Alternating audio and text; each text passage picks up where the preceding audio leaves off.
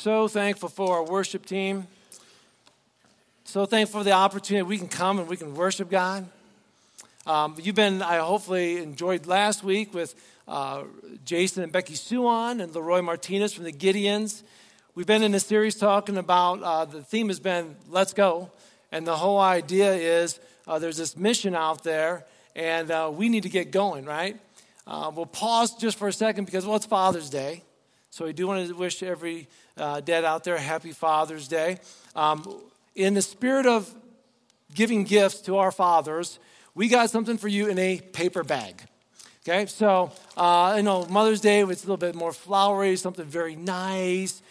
Christmas, the kids get all this stuff. And dads, hey, brown paper bag, just grab it, throw it in the back of your truck, back seat, side of the car. You grab kids, and here's the thing, kids, dads are going to forget. Ladies, the men are going to probably forget, like, oh yeah, I didn't get one. Please help them. Grab one for them, maybe two, because there's an extras out there. There's probably going to be a few extras out there. But anyway, we just want to bless you and say Happy Father's Day. It's the day when you get half the stuff that the moms get. So, and men, we're good with that. Let's Mother's Day. Let's just bless them. And men, when it comes to our day, we're like, yeah, whatever. Thanks for remembering me, sort of. So I was thinking about this. Here's what you can do. Kids, if you've not got anything for your dads yet, okay, here's what you can do. Just laugh at their dad jokes. Just laugh at their dad jokes. You will make their day. When Josh comes up to you and says, what do you call a fake noodle? And you're standing there scratching your head, and he goes, an impasta. Just laugh at him. That will make him feel good, right? If Andy comes up and he goes, April showers bring May flowers, but what do May flowers bring? And you all say, pilgrims, because you've heard that Father's Day joke or dad's joke. Just laugh. That makes you happy, right? Just laugh at the dad jokes. I know my wife is sitting back there and she say, don't tell the one about how to make a tissue dance. You guys know how to make a tissue dance, right? Put a little boogie in it. Yeah. How can you not share that one? Okay. All right. So just make your dads happy. Laugh at their dad jokes. Here's the second thing you do. When they start talking about how life is so hard and they start sharing their stories get better every year. They do. Just listen to their stories and nod your head and say, wow, Dad, that really was rough. You had to walk to school both ways, uphill, in the snow, barefoot, or some of you went a step further. I'm not going there, okay? But yeah, just listen to him say, man, Dad, you really had it hard. You actually had to put your finger in the dial on the phone and do that. And if you messed up, you had to do it all over. That was hard. Yeah, I get it, Dad. Just listen to their stories. You will make their day just by listening and laughing with them. That's all we ask, right? Well, when they say life is hard, it is hard. And when I look at this message today, I was sitting there thinking, as a father, it started to cross my mind. Have I shared everything I need to share with my boys? I mean, because that's the thing about fathers. We really do want to, besides tell stories and jokes, we really do want to raise our kids and raise them in the right way. And it's like, did I share with them everything that I was supposed to share with them before they left the house? Have they learned everything? Then I started going through my list. 1, no, because first of all, I'm not a perfect dad. 2, I don't know everything, so I can't share everything with them. 3, some things in life are better learned later in life. There's just some lessons that they're not going to get now, but when they get older, they'll get it. So I thought about that. Then I thought, have I been a good father? Then I wondered, do you think God up above ever just like asked those same kind of questions? Have I been a good father to my people, to my children? Have I told them everything they need to know? Did they listen to what I shared with them? And I don't know if God ever thinks like that, but I sit there and I wonder. So in your Bibles, grab your Bibles and turn to Acts chapter 5. Because in Acts chapter 5, the last part of this chapter, I really feel like if there's a lesson that any dad could hear and pass on to their kids, maybe it's this one. Because I think our Heavenly Father says, I want you kids to get this lesson. Please listen to it. Please apply it. And so from Acts chapter 5, I sort of begin the whole process of this thinking of, I'm a child of God. See, John chapter 1, verse 12, if you're familiar with that scripture, it tells us that those who believe Jesus and accept Jesus as our Lord, he gives us the right to become children of God. You are a child of God if you have placed your faith in Jesus Christ. If you confess with your mouth, believe in your heart that Jesus Christ is Lord, you are his child according to scripture. That means God is your heavenly Father. When the disciples went to Jesus, they said, "Hey, Jesus, how should we pray?" What did Jesus say? He goes, "Pray like this. Our Father, who art in heaven, hallowed be thy name," or "holy be thy name." Now, I'll pause for a second. Did anybody hear the news this week about what happened on the TV show Jeopardy, the game show Jeopardy? An amazing thing happened. So I think it was maybe Tuesday night. I can't remember which night it was. But all three contestants missed the question, okay? And here it is. It's like $200, $400, $600, $800. So the $200 is the easiest question, right? The $200 pops up on the screen, and this is the question. Matthew 6:9 says, "Our Father which art in heaven, this be thy name." What is this? You all got it. You would have got 200 points or $200. Not one of the three contestants could answer that question. Social media just blew up. They're like, "What? Nobody knows." Somebody on Twitter popped on and goes, "I'm an atheist, and I know it's hallowed." I mean, how can people not know this? Because it's one of the most famous Christian prayers, right? It's scripture, right? But not everybody knows this, and that's what scares me is that when we forget who God is or that his name is to be kept holy, we lose. We lose. And we begin in Acts chapter 5 with the tragedy of Ananias and Sapphira. And with those two, they forgot the holiness of God. And it cost them their life. So we move on then further into Acts chapter 5. And we understand that this is serious. We need to know who God is and how holy he is. And that should affect then how we live. So follow with me in verse 12 of Acts chapter 5. It says this: "The apostles were performing many miraculous signs and wonders among the people. And all the believers were meeting regularly at the temple in the area known as Solomon's Colonnade. But no one else dared join them, even though all the people had high regard for them. Yet more and more people believed and were brought to the Lord, crowds of both men and women." So Ananias and Sapphira, it says what happened to them when they passed away, great fear seized the church. So like the church, their eyes were open, like, we need to get serious about this. God is for real. The church is just getting started. Let's be obedient. And they got all excited. They started performing these many miraculous signs and wonders. And then more and more people are believing. It's an amazing thing, right? Check out verse 15. It goes on to say this: "As a result of the apostles' work, sick people were brought into the streets on beds and mats, so that Peter's shadow might fall across some of them as he went by. Crowds came from the villages around Jerusalem, bringing their sick and those possessed by evil spirits, and they were all healed." Now, we're not told what exact signs and wonders were performed here, but we sort of presume that whatever took place in the book of Acts and what took place in the Gospels is the same thing that's taken place here. People are being healed. Demons are being tossed. Blessings of God are falling down on these people. And here's the thing: God has chosen to do these miraculous things through the apostles. It's not by the work of the apostles. It's God's working through these apostles. So great things are happening once again. The fear that had seized the church and scared the church sort of catapulted them into stronger faith. So the church is once again meeting regularly, and more people are believing in the Lord and the work of the apostles, not Peter. But did you see what happened in Scripture here? The people are so convinced of the power of these apostles. They're like, if we can just get our sick people into the shadow of Peter, they will get healed. Scripture doesn't say that these people were healed. We don't know if they were or were not healed by his shadow. But this is what they believed. And we might sit there and say, that seems so strange, right? But you remember in the book of Luke, when a woman who had this bleeding disorder through her whole life, she's just like, if I could just touch the garment of Jesus, I'll be healed. And she touched the garment of Jesus, and she was healed. So does that mean Jesus was wearing a magical robe? It was just, her faith was just enhanced, like, I believe that Jesus can do this. These people are believing the same thing, like, just Peter's shadow, maybe that will heal me. which isn't unusual. One theologian said this: the idea that shadows had magical powers, both helpful and evil, explains the motivation of the people. But again, it doesn't say what that shadow did. It just says people believe this. The amazing thing here I want you to get out of this scripture is that people see God's at work and they just want to come to him. They want to be touched. They want to be changed.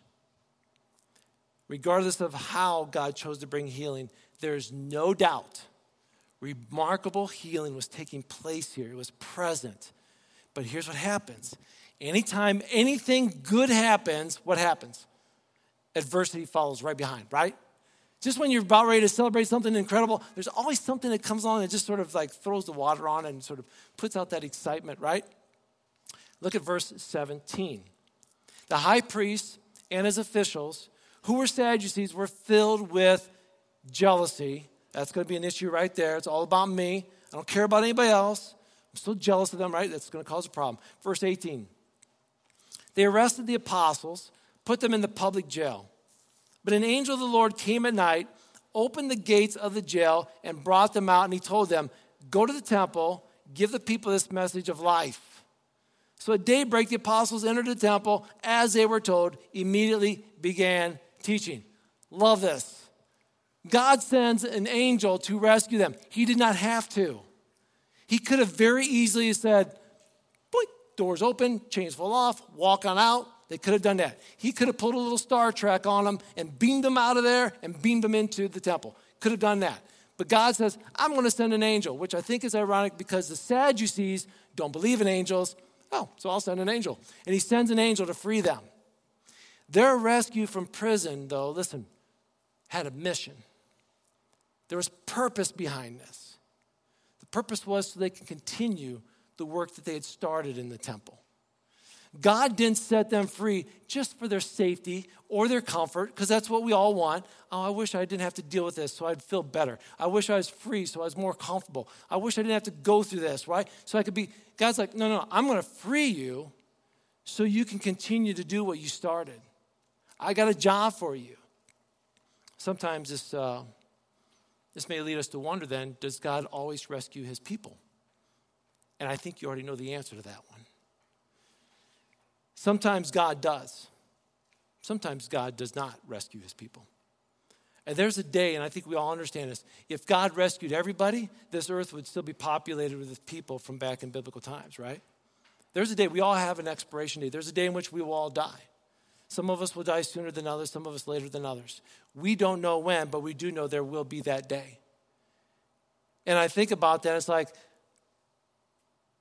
then why did God rescue these men now and not later? God rescued all the apostles. It said the apostles were put in jail. It didn't say Peter was put in jail. It says the apostles. So it is believed that all of the apostles were in prison. But here's the thing about the apostles. They were rescued then because there was a purpose. But listen to how these apostles died. None of them died from natural death. None of them died from like a heart attack or they were sitting in a nursing home and they just passed away quietly and peacefully. It didn't happen that way. Matthew was beheaded with a sword. Mark died in Alexandria after being dragged through the streets of the city. Luke was hanged in an olive tree in Greece. Peter crucified upside down in Rome. James was beheaded in Jerusalem. Philip was hung. Bartholomew was whipped and beaten until death. Andrew, crucified while he was being crucified, preached at the top of his lungs at his persecutors until he died. Thomas run through with a spear. Jude was killed with the arrows of an executioner. Matthias was stoned and then beheaded, as was Barnabas. And Paul was beheaded in Rome. How come God didn't rescue them? I don't know. But he rescued them earlier. Why? Because there was still purpose for them. He still had a mission for them. We may question when and why people die when they do. Can I just say something? That's okay. That's understandable. We all do. But I think at the same time, we should also celebrate that God rescues us from hell and eternal death. He gives us eternal life. And I was thinking more and more about this moment in history, and I'm sitting there thinking like, man, miracles are taking place. Prisoners are being set free. And it's like, I want that now. There's people in our church that struggle with cancer. There's people in our church that struggle with addiction. There's people in our church that are dealing with all kinds of things. And I want that now. I want miracles now. I want people in this church to be healed. I believe in divine healing. I really do. I believe that God can set you free from any addiction that you are struggling with. I believe that. And then, here's the thing. I want that, but here's the thing. Sometimes God heals, and sometimes God frees us, and sometimes he doesn't. That doesn't mean that he cannot be trusted or that he is weak. No, he is able. He's God. Who are we to tell him how to run his life and how to run our life? We live in a world that is full of death and disease. That's the way the world we are living in right now. And here's the thing. If we overcome any of those things, it's because by the grace of God, he provided it. Again, if you've been healed from something that should have taken your life, God still got something for you. If you've been set free from some addiction in your life, or you've been freed from some sin that you've struggled with in your life, you've been freed for some reason. You have purpose that God is saying, I've got something that I want you to do. There is always a purpose in his healing and his freeing us. Truly believe that. And the apostles, they were freed to keep sharing. You've been freed. Why? To go back to your upper room and hang out again? No. You've been freed to go back to the temple and keep preaching. They're back at the most public place they could ever be. They didn't go back to the upper room and hey, let's come up with a new plan. Hey, should we go to a different city? Oh, hey, you know what? Let's go at a certain hour when there's nobody around there. So we're still sort of going to the temple, but, we don't have to worry about other people. No. Back to the temple, most public place, as soon as it opened up. Let's go, right? The apostles lived with boldness. You know why? Because they witnessed the power of God. Many of us have witnessed the power of God. We've seen miracles. We've seen amazing things in our life, and we get fired up, and then we sort of drizzle down. And it's like these disciples, these apostles, they were like, no, we've seen the power of God. Let's go. Look at verse 21. When the high priest and his officials arrived, they convened the high council, the full assembly of the elders of Israel. Then they sent for the apostles to be brought from jail for trial. Oh, if they only knew what was going to happen. When the temple guards went to the jail, the men were gone. So they returned to the council and reported, the jail is securely locked. The guards are standing outside, but when we opened the gates, no one was there. Verse 24, when the captain of the temple guard and the leading priests heard this, they were perplexed, wondering, where would this all end? Then someone arrived with startling news.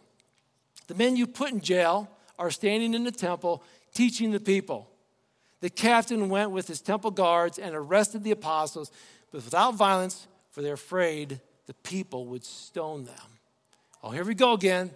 The apostles are once again arrested, back into the custody. They did not put up a fight. They're like, we don't need to put up a fight. You know why? Because we know what God can do. Go ahead, put us in jail. We've been there before. And we ended up in the temple. Do whatever you want to do. So they're like cool with whatever happens, right? They're like, God's got this. Meanwhile, the religious leaders, they're fearing the people, not God. Listen, church, as a child of God, if you fear people more than you fear God, you're in the place of the religious leaders. Get out of there. Make sure you are fearing the right person. We fear God. Because not like this, I'm scared of him, but I'm in awe of him. Not people. If we fear people, you know what you do? You bow to every person. You will bow to every person because you fear them and what they think of you. That's no way to live. That's not a righteous way to live. Look at verse 27. They brought the apostles before the high council, where the high priest confronted them. We gave you strict orders to never again to teach in this man's name. They couldn't even say the name of Jesus. Instead, you have filled all Jerusalem with your teaching about him. Again, they couldn't say Jesus. And you want to make us responsible for his death. But Peter and the apostles replied, we must obey God rather than human authority. The God of our ancestors raised Jesus from the dead after you killed him by hanging him on a cross. Then God put him in the place of honor at the right hand as Prince and Savior. He did this so the people of Israel would repent of their sins and be forgiven. We are witnesses of these things. So is the Holy Spirit, who's been given by God to those who obey him. And when they heard this, the high council was furious and decided to kill them. Peter and the apostles, they just clearly, briefly outlined the gospel. This is who Jesus was. This is what Jesus did for us. He is alive. This is how you should respond to him. You should be repentant, right? You should be on your knees right now, confessing your sins. And instead, what do we get? These religious leaders are nothing but angry. Oh, they're so mad. What are they going to do? They want to kill him. Look at verse 34. One member, a Pharisee named Gamaliel, was an expert in religious law, respected by all the people. He stood up and he ordered that the men be sent outside the council chamber for a while. So they send out all the apostles. Now it's just the religious leaders in there. And this gentleman here, Gamaliel, he is basically the grandson of the esteemed Hillel, who is the founder of Israel's most strongest school of religion.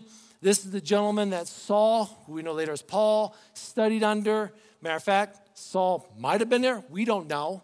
But it just leads us to wonder, how did we get what was said by him in these chambers if all the apostles are outside, if Luke's outside? How did they get what was said here? Was Paul maybe? I don't know. We don't know. But here's the thing. This gentleman that is like one of the most high esteemed religious leaders sort of sits back and says, guys, we've seen this before, right? Let's leave these men alone. Because this is probably going to fade out. Look at verse 38 and 39. He said his advice was to leave the men alone, let them go. If they're planning and doing these things on their own, it'll soon be overthrown. But if it's from God, you'll not be able to overthrow them. You'll find yourselves fighting against God. So the others accepted this advice. They called in the apostles, had them flogged, and they ordered them to never again speak in the name of Jesus, let them go. It's like these leaders are sitting there going, you know what? I got a great idea. Just let them go. He's sort of riding the fence right now, right? He's not like siding with one side or the other side. He's like, just let him go. I mean, if it fades out, it fades out. We've seen this happen before. Sound good? Yeah, we're all good. Okay, all right, then let's bring him back in. And then they flogged him. If you forgot what a flogging is, we go back to Easter. Prior to that, when Jesus was flogged, basically, you strip him down, put him on a post, get out a whip, cat of nine tails. It's got all those shredded, broken pottery glass, different things on the end of that whip. And they take it across the back and just basically strip. The word beaten here, by the way, means to be skinned. These apostles were almost beaten to death. Did you see what it says, though? They called in the apostles, had them flogged, ordered them never to speak in the name of Jesus again, and let them go. But check out what happens, verse 41. The apostles left the high council, rejoicing that God had counted them worthy to suffer disgrace for the name of Jesus. And every day in the temple, from house to house, they continued to teach and preach the message, Jesus is the Messiah. They just got the snot beat out of them. They're bleeding all over the place. And like, hey, good job, man. High five. Oh, that's your finger. Let's go get that. Okay. And they're like just bleeding all out. And they're like, this is awesome. We're suffering for Jesus. It sounds weird, right? But here's the thing. At that time, it's like, Jesus is your Savior. He's rescued you. Think about this. If somebody ever saved you, rescued you from something, you're in debt to them. You owe them everything. And it's like, if I could just be like them. In that moment when they were flogged, they all probably remembered, that's what happened to Jesus. Now it's happening to us. We're doing what Jesus wants us to do. And they considered that to be worthy of the cause. And they celebrated that. I thought about that. It's like, what if that was us today? Let's say we live in a country, and there are countries like this today that would never allow this to happen right here. Did you know that? Christians are still being put in prison in third world countries right now for doing this, for meeting to worship. Let's say that happened right here. Police come in, haul us off of prison. Some of us get beaten and said, never show up again at that church. Next Sunday, was this church going to be full or empty?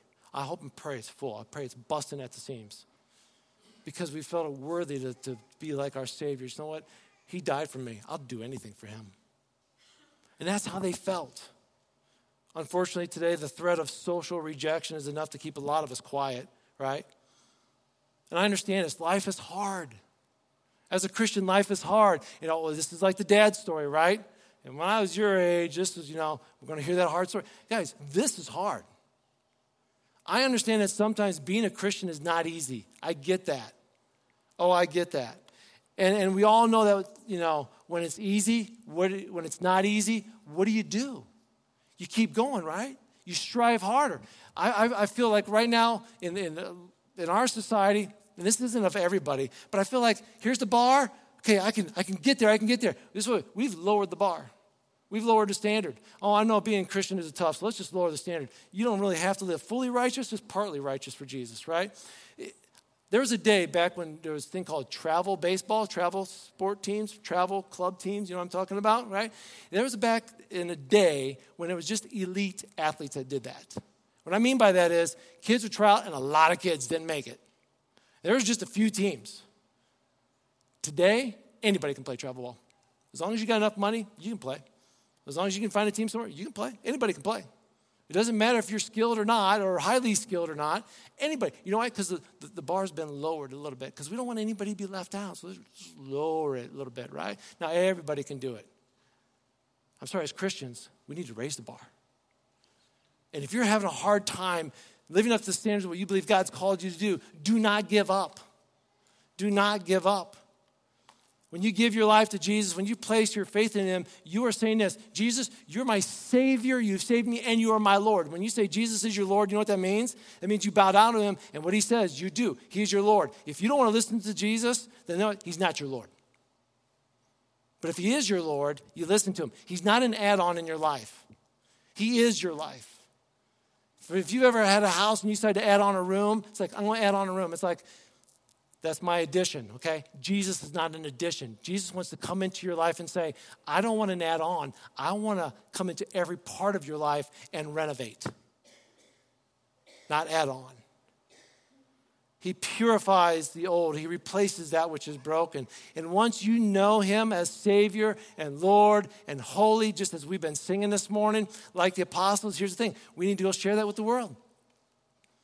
See, fathers, just as we share these stories with our kids and we share jokes with our kids, we need to share the gospel with them too. The greatest thing you as a father could ever do is share the gospel of Jesus Christ with your kids. Kids, the greatest thing you could ever do for your fathers is listen to them when they're telling you about the Savior they love. The greatest gift we can ever share is salvation. I remember hearing a story about Carl Boyle. Driving home from work one day, he's going through this small neighborhood, sees these kids with their lemonade stand, but they're selling Kool-Aid, okay? So he sees the little sign, Kool-Aid, 25 cents, pulls over, rolls down his window, and says, yeah, I'll take a cup. And they say, well, strawberry or grape? Grape, right? So they get a cup of grape Kool-Aid, they bring it over to him. He gives them $1, he starts drinking. They take the $1 back, and they're sort of going through the money box like, okay, he gets change, right? And they're trying to figure it out. So he got the right change. They come back to him, and they stand next to the car and give him his change. And he said, excuse me, sir, are you almost done with your Kool-Aid? He goes, oh, yeah, I'm almost done. Why? He goes, well, we only have one cup, and we need that one to stay in business. Like, yeah, makes you think twice about getting Kool-Aid from kids, right? But anyway, but sometimes we make that same mistake with the church. We come to church thinking that there's only one person that can be evangelistic. Wrong. You know, it's difficult to operate a Kool-Aid business if you only have one cup, and it's difficult to see the church flourish if there's only one person sharing the gospel. The evangelistic task of the church is for everyone. We're all called to share of the good news. And listen, you don't have to give a sermon. You don't have to memorize all these scriptures and then or go to college class and like, oh, I don't know if I'm doing it the right way. All you got to do is show everyone the love that you have for God. It can be as simple as helping somebody. I was at a grocery store, and those self-checkout lines, you know, you go through and you just do it yourself and put it right in the bag. You ever seen the ones with the really long conveyor belt? You set it, and it slides all the way down to the end, and you're sliding stuff, and then you pay, then you got to run down here and start bagging before the other person starts sliding their stuff your way, and you're like, it's almost like a game, okay? So I'm in the store, and all the lines are closed except the self-checkout lines. So there's a lady in a wheelchair, and she's struggling to try to get her food up and down, and can't even reach to put her money in to pay. And so the lady in front or right behind her is like, hey, let me help you out. So she starts helping. She goes, boy, they just don't think of people who are handicapped when they make these things. And I'll help you. And she's like, I'll go out to your car with you and help you get the stuff into your car. I thought, that's amazing. Well, the person right behind them, they went around then. They started help bagging too. So now a bunch of people are bagging up these clothes for this woman or the food for this woman. And then the person behind there pulls out their credit card and pays for it. Not the handicap member, she already paid for hers, but the lady who started to help her bag, and this person back here pays for her food, slides in the car and says, I saw what you did to help. I want to bless you. First thing that came out of that woman's mouth was, thank you, Jesus. Thank you, Jesus. Right? Now, Did anybody get on their knees and confess to a holy God and give their life to Jesus in that moment? No, but we just saw the love of God and a chain reaction from a couple of the people that were in line that were Christians.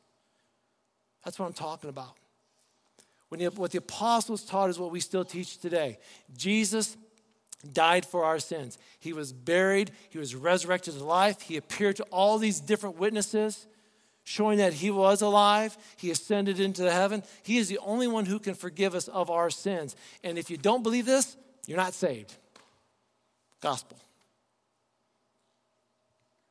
He promised us, if you confess with your mouth, if you believe in your heart, then you will be saved. And then he promises you his Holy Spirit, who resides with you and gives you that encouragement and the strength that you need for today and the hope for tomorrow. And today, we have some people who are going to get baptized here in about 5 minutes or less. They're saved by their faith in God. They're going to come up here in a little bit with me. I want to give them the microphone. They're going to introduce themselves, and they're going to say, this is why I want to be baptized. I'm going to tell you this. They already know this. They've shared it with me. They may or may not share with you, but I'm going to say this to you. They've been saved by the faith of God, by their faith in God. They were not saved by good works. They were not saved by, we did all these good things. They're saved by faith. They have confessed their sins to a holy God, and he has forgiven them. And out of obedience to God's word, they say, I want to get baptized now. I've placed my faith in Jesus Christ. Now I want everybody else to know that I'm a Christian. When they get in that baptismal pool over there, that's not going to save them. That is basically telling all of you that they're serious about their faith. And they want you to know that. That they love Jesus, and they want you to know that. Baptism is that outward showing of their inward faith decision. Worship team, would you come forward, please? While we sing our final worship song this morning, those who are being baptized, they may need to go change, and then I'm going to ask them to come down here to the front row and stand with me. And when we get done singing, all of you will be seated, and we'll come up here, and I'm going to give them the mic. They're going to introduce themselves, and they're going to share about why they're getting baptized. But here's the thing. If you're in here this morning, and you're like, I've never been baptized, I need to get baptized.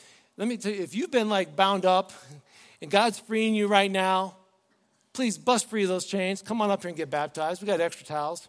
You can drive home wet. Whoever you came with, they will not mind you going home wet. They'd rather you be obedient and go home wet than be disobedient and go home dry. And if maybe it's not about being baptized this morning, maybe it's about this morning you're saying, you know what, I just need to confess my sins to a holy God. I've never done that. Then confess your sins to a holy God who loves you and forgives you. Maybe you have been just tied up like some sin in your life is like, I need to be free of this. Maybe as we're singing this song, you need to ask God, God, free me of this sin. Heal me of this sickness. Help me with this. God frees, God heals. I believe God does these things so you can be free to follow him and be obedient to him. But you can't be free if it's all about you right now and your fears and your worries. Let those go. Let the God who loves you take care of you right now. Would you stand, please? I want to pray for you. If you need to make some kind of decision right where you're at, please do that. Let's pray. Heavenly Father, I thank you, Lord, for being an amazing God. You are an amazing Father. And if there's one lesson, Heavenly Father, that I feel like you want us to know, that you want this world to know, is that you want us to be obedient to you. You want us to share the good news. You've rescued us, and now you've put us in a position like the apostles to help rescue others. We're not the ones that it's all about. It's you working through us. But you can't work through us if we're not surrendering to you. So Heavenly Father, right where we're standing, maybe somebody needs to surrender right now. Very simply, where we are, God, we confess our sins to you. Hear our prayers. Forgive us, God. God, maybe we're stuck right now in a certain place in our life. Free us of where it is that we're stuck. Maybe we're caught up in a certain sin. Free us from that addictive sin. Maybe we're dealing with a health issue. We just want to be healed. Touch our bodies, Lord. We know there's purpose in why these things happen.